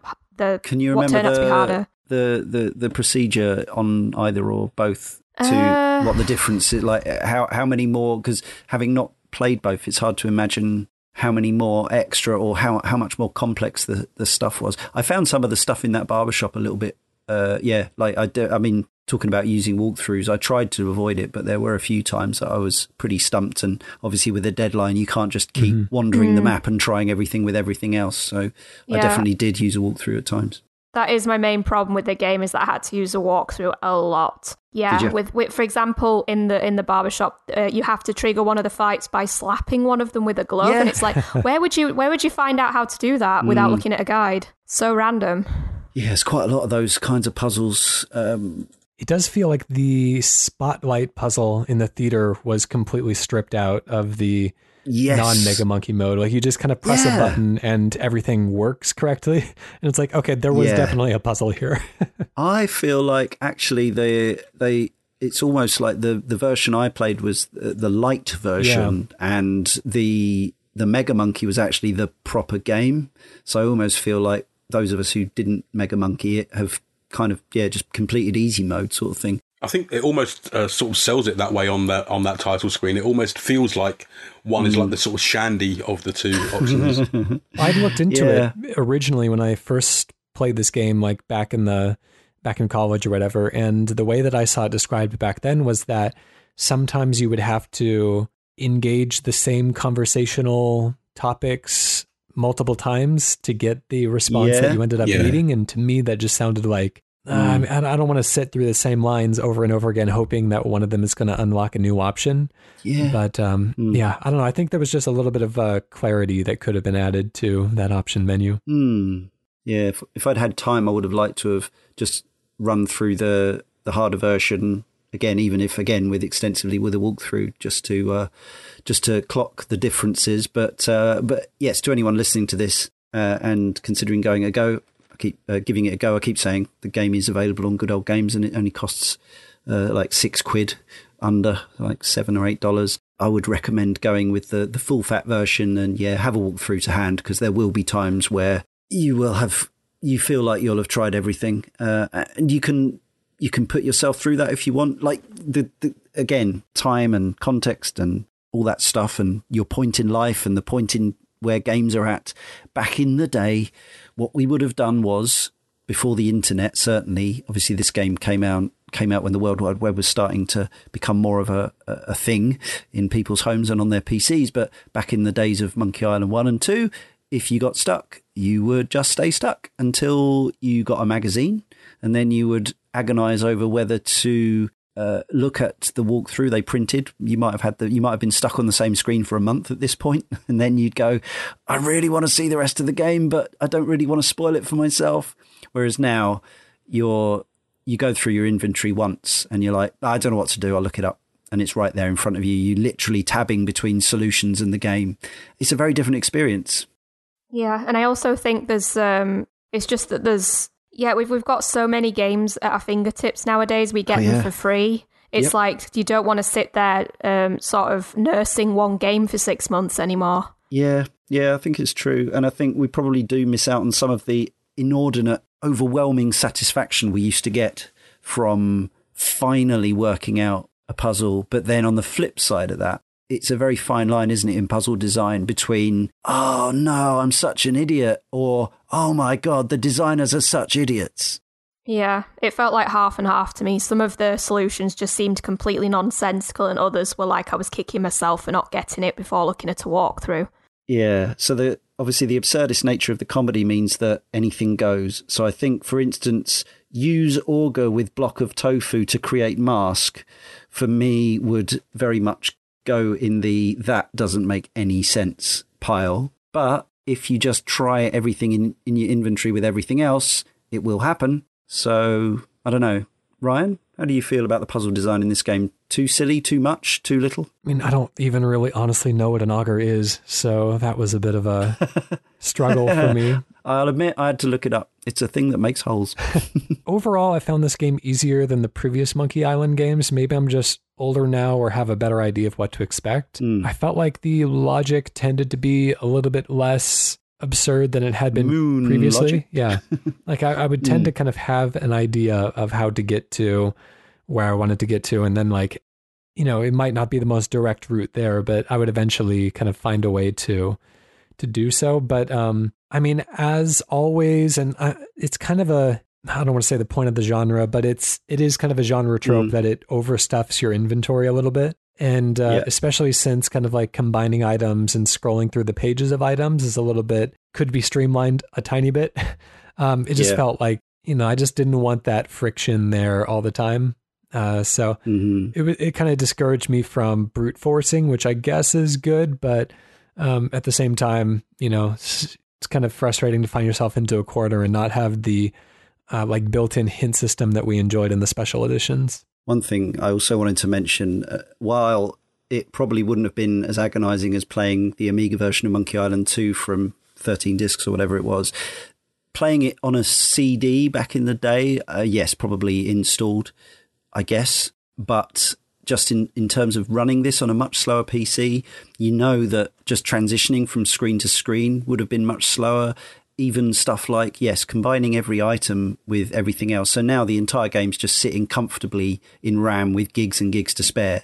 So when you combine item with another item, you can just rapid fire click through everything. Dominic Armato will come back at you and say, no, or whatever the sound clip is for that. Whereas back in the day, you would have probably had to wait for a little CD access or a little RAM access or a little hard drive access for everything that you did. So everything would have taken longer. There would have been no Control F to walk around faster. And so again, it's kind of it's almost a bit of a different experience now. Obviously one that sits more comfortably with what we're used to from modern technology, but worth thinking about in terms of the effort it took to actually play these games. Dan, how about you and the puzzling? Did you enjoy it? Did you cheat a lot? Were you tempted to Mega Monkey? I think I've tried Mega Monkey a couple of times and then stopped and gone for the Shandy option. But while I think the puzzle design is more modern than the previous games, I can see that they were trying to sort of streamline and simplify, but at the same time, they're wrestling with having to, satisfy the real puzzle types who like that pixel hunty, almost anti-logic type puzzle. I think they're trying to sort of meld two different groups of people who play games together there. I don't know, I think they did okay at it there. I had to use a walkthrough at various points when I've played this over the years. Even with puzzles that I think I should be able to remember, I still have to go and sort of double check here and there. So I don't think it's as, logical as one might hope, but it's part of the genre. It's what those games are. Interface-wise, things were definitely streamlined back in the day, and they'd already reduced the interface by one column of verbs for the second game, but now no verbs at all. Just hold down the mouse button and you got a mouth and a hand, some eyes, and that's it, and everything works from there. I think even in 2020, even though there are probably examples of games where they've streamlined this further to just either different buttons or just a simple interact or not kind of interface, I actually think this still feels pretty kind of intuitive and elegant. I like the first moment where you realize that the mouth doesn't always mean talk. It sometimes mean eat or stuff like that. And that's just kind of another level of helping you think outside the box. Anyone else enjoy the interface or have any issues with it? I mean, I had problems with it, but mostly because I wasn't using a mouse, but rather a laptop trackpad. That was not very fun to operate, but that's kind of my fault. I did sometimes have difficulty even aside from that sort of mousing out of the inventory, for example, and like pulling an item onto the sort of screen was a little bit clunky sometimes. I think other than being entirely context sensitive, which we've had in some point and click games in the years since, where like just left click does whatever you need it to do. Yeah. I think this is kind of the prototype for almost all of the interfaces we've probably seen since. So it's one of those things where you can't really knock the first attempt at, well, not the first attempt, Full Throttle had already done something quite similar, but the early attempts of people to try and make something, quotes, better, they're all steps towards where we are now with, say, Telltale and what have you. Yeah, that's it. It's sort of curious thinking about the history of it. We went from text adventures, which started in the probably late 70s, I suppose, although you can kind of trace it back further. But certainly they were popular in the early to mid 80s. Then the point and clickers came along with the LucasArts and Sierra games. Then within, it took another 10 years of point and clickers seeming like the absolute, just such a natural sort of enhancement or just a way of making things simpler and quality of life improvements, whatever you want to call it. And then there was that next big revolution in mid-90s with Full Throttle, and kind of we're almost at the same place, like it's barely moved on since then. This was also the first game in the series, I believe. Certainly can't remember anything from Monkey Islands 1 or 2 that has just a couple of kind of real-time, almost arcade sequences. Very, very simple stuff. Firing cannonballs. There's one near the start where you're looking out of the ship and you just simply clear some boats and skeletons out of the way. Then later on, to trigger the insult sword fighting, which of course returns from Monkey Island 1, but now it rhymes and has voices, you have to actually hunt down enemy ships on a map or click on them and then point your ship around and right click to make them fire cannons. And then you have to keep going back to Puerto Pollo to upgrade your cannons, where you don't have to, but it helps. And apparently, if you type Shift and J during the ship-to-ship combat, you get lightsaber sounds during the sword fighting. Didn't know that, thanks to the IMDb. How did you feel about bringing some real-time action into your point-and-clicker? I could have done without it, to be honest, but I think it's the time where it was almost like they felt like they had to add something extra to bring in, I don't know, maybe a more casual market or just a broader market. Like, look, we're not just your boring, we're not your grandma's point and click game kind of thing. At least they didn't add horrible fail states for instant failure or something like that. Yeah, and I think they did it's slightly better in this than in Full Throttle. So thank heavens for small mercies. I've still never played Full Throttle. Oh, it's well, especially that HD version's possibly worth a look now. It's on the list. I think I've got it. With the Canon one, there's a great little joke that now you have to sort of go sort of outside the box to do it. So you can, the forts in the background, you can destroy those with the cannons. Oh, yeah, right. But then when you go on land, Guybrush makes a great joke about the fact that they haven't got new paint, like, obviously the backdrop is painted with the forts still there. Uh-huh. So when you get to the island, he says, it doesn't look as bad from close up. That's good. Yes, that's the other kind of joke that is obviously their fourth wall breaking and meta humour about the fact that they sometimes know they're in a game. And they will refer to, the development of the game or the creators of the game. Or Dr. Raphael from the forum says, I played Curse of Monkey Island for the first time several years after release, having never heard of the series before. A friend at school began evangelising about it, and after enough begging was kind enough to lend it to me. I must have kept it for months and played it through 5 or 6 times before he got it back. Gameplay itself is a relatively minor part of the experience as far as I'm concerned. This was the first point-and-click adventure I'd played, and I got on fine with the interface at the time. The more context-sensitive and slimmed down the action doubloon becomes, more appreciable once you've played the older games with their verb tables. If only because it halves the number of verb thingy X with doobry Y cycles you go through to solve the more illogical puzzles. It feels a little sluggish to me now, but it's still very serviceable. I'm not sure the puzzles do anything groundbreaking, but I remember plenty of them fondly, such as the insult sword fighting, the treasure map tattoo, and the hangover cure. Coming back, having played the earlier games, most puzzles feel very much like rehashes or fan service. Throughout the first play, rarely would I immediately hit upon the correct sequence of solutions, many requiring thinking beyond the lateral. So just clicking everything was commonly my preferred method. I know that should be frustrating as a mechanic, and I've played other games in the genre where it becomes tedious. However, as most clicks in Curse of Monkey Island give a humorous payoff, if being miles away from the correct solution, it is all still good fun. Ultimately, I'm here for the laughs, not a cerebral workout. The only obvious letdown in the game is the ship combat section, which just looks and plays poorly. I don't think it was that bad, but yeah, it's pretty inconsequential stuff, I would say.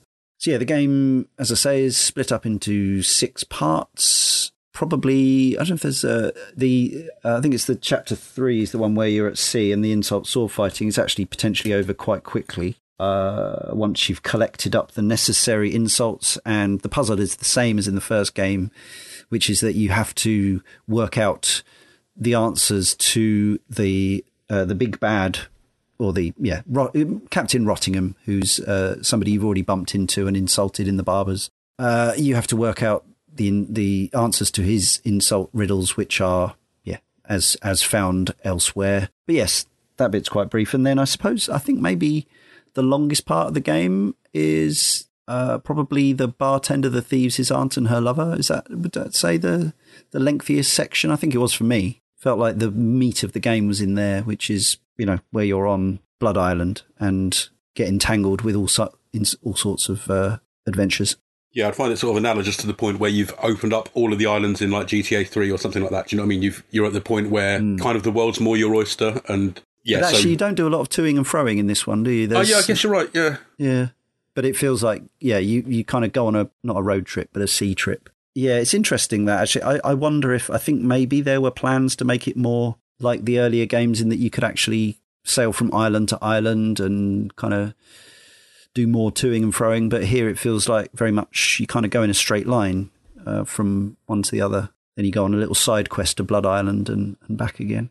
Ordinary Coal Scuttle from the forum says, for me, this latest playthrough solidified the fact that Blood Island is my favourite part of the game. Plunder Island is fun enough, and I'll admit that my interest waned in the closing chapters, but Blood Island is really the reason I hold this game so close to my heart. As well as featuring the funniest parts of the game, the Good Soup Hotelier's nonchalant reaction to Guybrush's multiple deaths, and the Flying Welshman, it's also got a beautifully melancholy, ghostly atmosphere in everything from the soundtrack to the use of colours that has always stayed with me since I first played it almost 2 decades ago. There's that melancholy again. Oh, I don't get it. We're obviously all completely soulless or something. Yeah, I don't know. I can sort of... I mean, there's a graveyard, death, and yes, there's minestrone, and yeah, I don't know. I guess a lot of this part of the game's story did have to do with family legacy and members of the family that had passed on, and you find that body in the trundle bed, which was kind of a disturbing thought to just have it kind of boarded up in the wall like that for so long. Eventually, you do end up having haggled for the diamond again. I think that's right, isn't it? You get the diamond off the smugglers, voiced by somebody who, again, it's another really, really well-known voice actor who... Dave Fennoy. Dave Fennoy, that's it, who's just, ubiquitous. Recently, we've seen him in a game we covered recently, Arkham Knight, that's it. I think, yes, he's Lucius Fox in Arkham Knight, and he's just done, loads and loads of stuff. Anyway, so you get the diamond off him, and then you sort of you find yourself kind of captured by LeChuck. Then he turns you into a child, and you have a very peculiar section involving the aforementioned snow cone and custard pieing a clown unconscious by stowing an anchor in a custard pie. And before you know it, you're on the final section, which does resemble the final section from the previous games in that you're sort of on the run from LeChuck and you can get moved to another location. But again, Mega Monkey players may think this is, very, shandy drinking of us. But really, it was just a case of nab 4 things from 4 locations and put them together. And then suddenly, boom, that's it. Game over. I just found it all very sudden, brief, and underplayed and understated. Apparently, according to Moby Games, LucasArts initially designed longer end scenes for the game, but due to budget and time restraints were forced to drop those plans. According to the IMDb, during the last parts of the game, Elaine was supposed to get loose and fight a bunch of skeletons, all while helping Guybrush to get inside the roller coaster using the correct tracks. This part was cut. So it sounds to me like the big showdown at the end was kind of hamstrung by time and money. It was a bit brief, but I didn't really mind by that point because the Puerto Polo section and the section on Blood Island felt very long to me, like not to the point where I was begging for it to be over, but I didn't mind that the end was a little bit speedier. Yeah, I understand that. Yeah. I wonder if there was meant to be a little more emotional resonance meant with the sort of, haha, look, the theme park thing was real all along. Yes. And if that was meant to sort of be a sort of make us feel like the build-up was longer than perhaps we felt it was. Yeah, I don't tend to enjoy the kind of like final boss battles at the end of Monkey Island games or point and clicks in general, and so I was okay with this being brief. Had some kind of like cute, recreations of scenes from previous Monkey Island games, and there were a lot of kind of references backwards as well. And then of course this whole section felt like kind of a reckoning with the ending of Monkey 2 as well. And so it felt necessary in that way. But I feel like by that point, I had kind of had, a great Monkey Island adventure, and I was ready for it to be kind of wrapping up. You get to that point in a game. So I was okay with this being brief. Fair enough. Ordinary Coal Scuttle from the forum says, I started playing this shortly after being furloughed. That will always put this podcast, hopefully, in 2020. The word furloughed reminded me of the high seas.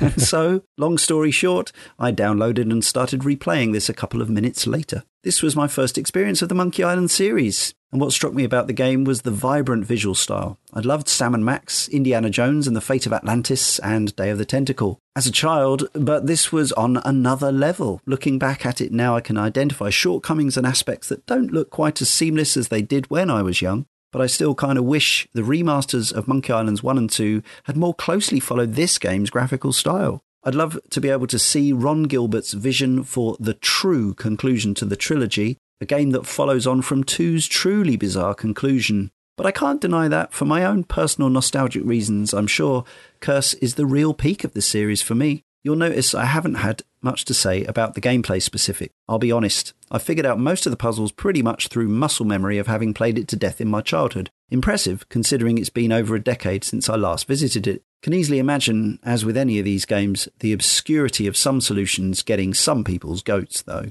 It's the inevitable feature film entry in the show notes.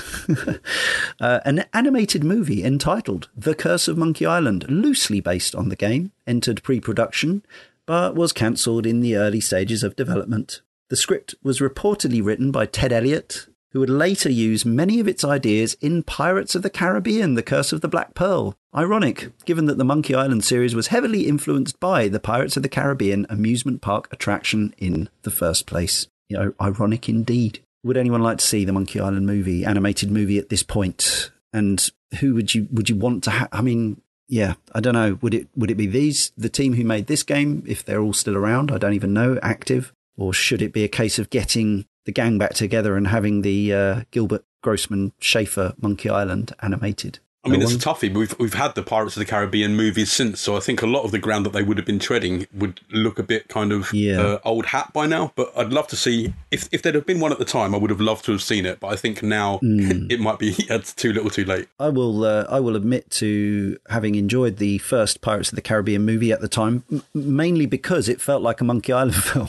And I believe, I've never watched any of the sequels, but I believe they've been increasingly bloated and troublesome to watch. But the first one, I thought at the time in 2003 was quite a breath of fresh air and just a good bit of inconsequential piratical fun. But I think maybe it was too popular for its own good. But can't really talk about films I haven't seen. Alex79 from the forum says, this game is often dismissed by fans of the series for not being a real Monkey Island 3, and I don't think that's fair, because it's a fantastic point-and-click adventure in its own right. My first experience playing it was a demo on the PC compilation of the first two games, and I was blown away with the quality of the cartoon-like graphics and voice acting. The game is just gorgeous to look at and is filled with interesting characters and nice nods back to the previous games in the series. I just remember being absolutely engrossed in this game from the start to the finish. Lots of nice locations, brilliant music, decent length, and plenty of chuckles along the way. You know what? I'd go so far as to say this is my second favourite game in the series after LeChuck's Revenge. I just wish they'd bring it back. Properly, I mean.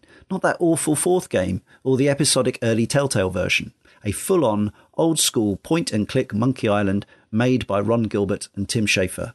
That would be really special. Keep wishing. Mechner. Here we go again. Listen to this. There is a strong feeling of loss throughout the game. In its themes, characters' fixation on death, failure, and curses, which could mirror series creator Ron Gilbert moving on to an arguably less greener pasture of edutainment with humongous games and essentially leaving Monkey Island up in the air, not knowing its direction or still mysterious secret. Curse easily has the same quality of narrative and character that previous games in the series had, but sadly anything without the great Gilbert is looked upon negatively by older fans, which is sad because Curse is brilliant, full of very memorable characters, music, puzzles and story. There's a lot of people going to bat for the game Curse against the people who preferred the original games, but we haven't really heard too much from them. So interesting. Dr. Raphael says, The Curse of Monkey Island is one of those special titles that really stands out looking back over my past 25 years of video gaming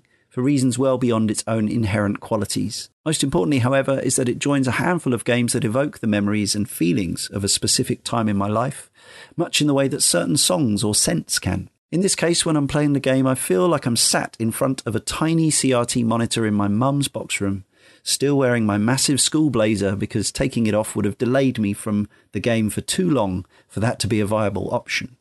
It brings back the faces of friends I no longer see, the rooms of a house I no longer live in, and the mouse-clicking hands of a much smaller me. I suspect I will be quoting lines from it for years to come and will always look back fondly upon it. Thank you for all that long-form correspondence. caneandrinse.com/forum, as always, is the place to go and leave it. The show thrives upon it. We also have words, 3 of them at a time, reviews. That's almost English. Let's start with Charlotte and Mechner. So Mechner says, Blistering Banjo Duel. And from Tim Scott Alien, we have Rhyming Pirate Quartet. Joseph Raphael says, Fine Leather Jackets. And Simon Nelson says, Roam the Sea. Don't actually know if the Fine Leather Jackets gag makes it into It's this in there. one. Yep. It does, yeah. It is. It's Okay, a good. repetitive thing. Good. So, Okay. so that's an old gag. Yes, it's from. Yeah, it's from. It's an Indiana Jones gag, isn't it? From Holy Grail, isn't it? Is it? Oh, I never picked up. I always thought it was just a Monkey Island thing. Yeah, but I've never seen an Indiana Jones film, so. My goodness. Okay. I always forget it was a sort of a reference to Indiana Jones, but I don't know if it's from it. I'm selling these fine leather jackets. I've Googled fine leather jackets, but it has just pulled up fine leather jackets. So Okay. Actual fine leather jackets.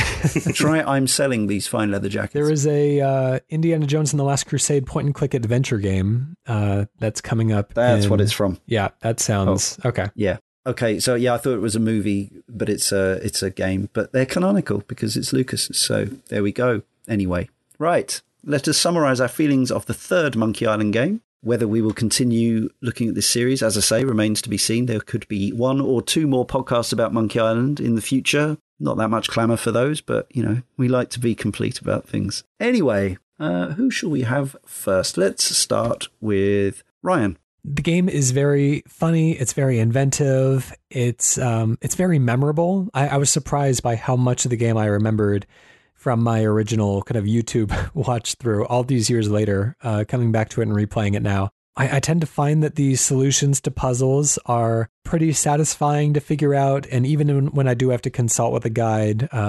it's still funny kind of throughout. I ended up learning a lot from this game. Like I know what a caber toss is, and I didn't before. So that was a piece that really stuck with me. Yeah, I would say that for how big, monumental, and important the first 2 Monkey Island games seem, this one kind of, it feels less necessary for the development of the video game medium in a way, but that doesn't take away from the fact that it's still just a really good game. And I think there's been kind of an outpouring of criticism in a way from fans of real kind of diehard Monkey Island fans over the years, with Ron Gilbert departing the project and the shift in art style and writers and presentation and gameplay style. There's a lot of people that feel, and especially with the disregard for the ending of the second game, or a kind of a different reckoning with it than the original team probably would have given it. A lot of people feel, and I've seen it argued before, that that this game isn't brave enough to go to the places that that Monkey Island 2 was lying the path for. And I love Monkey Island, but I have a hard time treating it that religiously and that seriously. I think that it thrives on breaking its own internal consistency. Those are a significant number of the jokes that arise. There's no world in which a soda machine should be in a pirate world and it be otherwise unchanged. These are silly campfire stories, and I love it that way. I would love to see future entries in the series, completely even deviate from the chronology and the backstory that has been previously established. I like the archetypes of the characters. I like the world that it sets up. I like that it's just kind of a freedom of license to tell kind of a rip-roaring high seas, swashbuckling comedy adventure, which, for the relatively smaller number of comedy games that are out there in the video game industry, it's I still think it's a really kind of fertile ground. And we've seen, since then, the Monkey Island extended universe has expanded considerably, pulling in the Uncharted series now, and by extension, The Last of Us, all technically now taking place within the world of Monkey Island, as confirmed by Uncharted 4. So, obviously this series has legs. I just have a lot of affection for Monkey Island in general, and I think that this game does the series proud. So, more of this, and of course the addition of the voice cast and the terrific animation, like it stands on its own as a great Monkey Island game, which I think for this type of game, like standing on its own is really what you should be shooting for. So, I give it a big thumbs up. It's a really comfortable ride if you're getting into it this many years later. So, easy recommendation, I'd say. Did I miss the thing in Uncharted where it made Monkey Island canonical? Yeah, so, or have I just forgotten it? In Uncharted 4, when you're going through these kind of like these tomes of pirate history, Guybrush is one of the like pirate lords of old. So, oh, wow. Yeah, and he's a playable character in Star Wars The Force Unleashed 2. So, however you want to take all of this. Oh, my goodness. I have that in my Games with Gold library, and I'm going to have to replay the entire of Uncharted 4 now, just in case I didn't see that the first time around. Funnily enough, when you'd mentioned earlier the video that mentions Guybrush being slightly sociopathic, I did wonder if that was the original version of sort of the Nathan Drake paradox of gunning down millions of people while being this sort of happy, friendly hero. Yeah. Yes, he doesn't gun down millions in the same way that a lot of modern action game protagonists do, but he will think very little of inconveniencing others or possibly leaving them to die in the case of Stan. He's aspiring to be a pirate. He's setting the ethical bar for himself very low to begin with. So Fair. Yeah, so obviously social media wasn't around in 1997. Otherwise, when this game came out, I would have started the hashtag #NotMyMonkeyIsland and sent death threats to the creators for not having told the story that continued Monkey Island in the way that I had envisaged in the 5 years after Monkey Island 2. However, there was no social media then, so I had to suck it up and play the game and just understand that sometimes creative people move on to other places and other companies, and other talents will take over the fiction writing duties for an existing IP. And yes, I'll admit I was a bit prejudiced in that stupid way, and I do still think that for my comedy tastes, Gilbert, Grossman, Schaefer, I enjoy their humour more. I think it just appeals to me more. It's slightly more absurdist and I feel personally has a little more depth to it than what we get in this game. However, I did find this game chucklesome, amusing, enjoyable, and some of those voice performances for me, and some amazing casting, really elevates the whole experience. So it almost doesn't feel like it doesn't feel like a sequel to Monkey Island 2 to me, so much as it feels like a Gaiden or a soft reboot of Monkey Island or something like that. And taken in that context, I think it's a fine 90s point-and-click adventure game that's probably still worth playing for fans of the genre today. So say you need a PC or a Mac, you can play it on legitimately, legally, by buying a copy for a few quid on Good Old Games. And for anyone who ever had affection for the genre or in this particular franchise, I would absolutely recommend doing so. Now it's so easy to get hold of and play in that way. But it's not for me, it's not the all-time classic that the perhaps the predecessors are. I don't have the same nostalgia and affection for it, but I still admire it. And I think the art for it is still quite outstanding, but I would love to see the AI upscaled version that is hinted at on YouTube could still happen. It's amazing what IPs in the land of video games over the last few years that we thought were dead have been resurrected somehow by well-meaning people or crowdfunding or whatever. So I definitely wouldn't rule out some kind of Ultra Monkey box set someday in the future if everyone can get their act together. That would be good. Charlotte? Yep.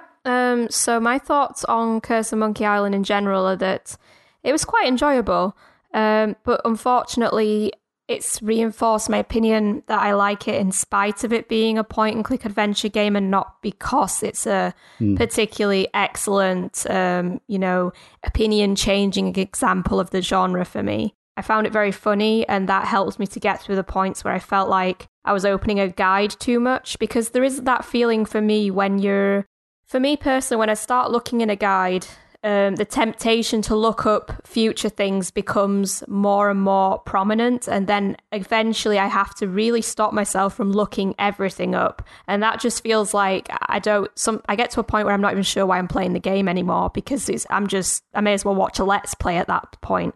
So it didn't quite get to that level with me. I managed to reel it back in after I looked up a few things. But it was still hard work for that not to happen, which is why I think that it was still not an enjoyable game for me in the point and click sense of things. The game that I mentioned at the beginning that I played, that I enjoyed, so the first episode of the new King's Quest, that was just, it was easier and I didn't have to look up as much stuff, so that's why I enjoyed it. But having said that, I felt like it was very stylish. It was, as I've said, very humorous. I wanted to continue playing to find out what was going to happen with the story. And I feel like pretty much almost every character in the game had a memorable sort of personality and really was very well designed. And I feel like a lot of very valuable work went into this game, and that I can see why people who love point and click games would really love this game. So I would definitely recommend playing it, especially if you like point and click adventure games. If you're not a fan of them like I am, still give it a go, but it might still be a bit too obscure for you. And definitely don't play it on hard difficulty. That was an idiot move from me. Do you think that you would, if you just watched a critical path playthrough of it, obviously without skipping the cutscenes and everything, do you think you would have enjoyed that more than actually having to interact with it at all, engage with it and solve puzzles, or you just like the characters and the comedy kind of thing? You see, I think I still got more out of it by playing it. Yeah, but good. I think that's because I didn't succumb to the temptation to look up absolutely everything. I think if I'd have been looking everything up, I would have wondered. But even then, maybe because it's, I don't know, clicking on something and, for example, seeing for yourself Guybrush putting the tofu mask on and the squelchy noise it makes when he pulls it over his head. Yeah. That's something that's kind of nicer to experience for yourself, but it is kind of marginal. I think if you're just following a guide and clicking through everything that guide tells you to do, it's sort of almost only a little bit better to play it for yourself. It might be almost as good to watch a Let's Play at that point. A barely interactive novel. It's interesting. Those are the sorts of comments and conversations you have when talking about video games that you wouldn't have in any other way. Talking about the satisfaction of making a pretend tofu mask and the squelch when you put it on. Yeah. Let's conclude with Guess Dan. Now, this has been a difficult one for me. I think if you'd asked me, say, in a few months ago, I would have told you that this was my favourite Monkey Island game. But having played it again, I'm kind of with Ryan in that feels a little perfunctory, a little, or as you say, a bit like a sort of Guy Dan the Threepwood kind of, sort of not quite the sequel that I would have wanted. At the time, and even though I didn't play it till a few years later, I have this memory of it being part of a sort of pantheon of just these incredible PC games. The PC had the landscape had changed in the years like 96 to 98. Like DirectX was a sort of big thing. And there were just these huge PC games like Quake 2, Blade Runner had come out the same year. Oh, yeah. And I think one of the, Broken Sword 2 was probably around the same time. Yes. There were these sort of big 3D shooters, driving games were looking like you'd never seen on the PC. And then a point-and-click game comes along that looks like nothing I'd ever seen at the time. Just the sheer look of it blew me away. But having gone back to it, I don't think I like it as much as the second game. I probably prefer it to 4, but you're all going to hate me for this. I actually quite like the PS2 game, so so maybe no one's going to trust. We'll have you back. Any of my judgment. It's also on a this. PC game as well, but it came to consoles. I played it on the PS2. Yeah, I'm sure many people did. Yeah. But that said, I've managed to play through the whole thing in my time on ScumVM on a PSP, which, I mean, that's a painful way to play a point-and-click game, and I managed to get all the way through. So it's obviously good enough for me to have sort of put myself through that. And my favourite little moment of the game, there's no words. It's just when you can get the long pole and knock Murray into the sea, and it just makes this lovely splish. And for me, that is just the perfect Monkey Island moment. Nice. Thanks, Dan. Well, we'll certainly, if we do ever cover Escape From, is it Escape From or Escape 2? I forget. The fourth Monkey Island game, the much maligned, we'll definitely have you back. Until then, until next time, it remains for me, Leon, to thank Charlotte, Ryan and Dan, as well as our correspondents, and to you for listening, and to tell you that next time, in issue 428, the world ends with you. We're a band of vicious pirates a-sailing out to sea. When you hear our gentle singing, you'll be sure to turn and flee. Oh, this is just ridiculous.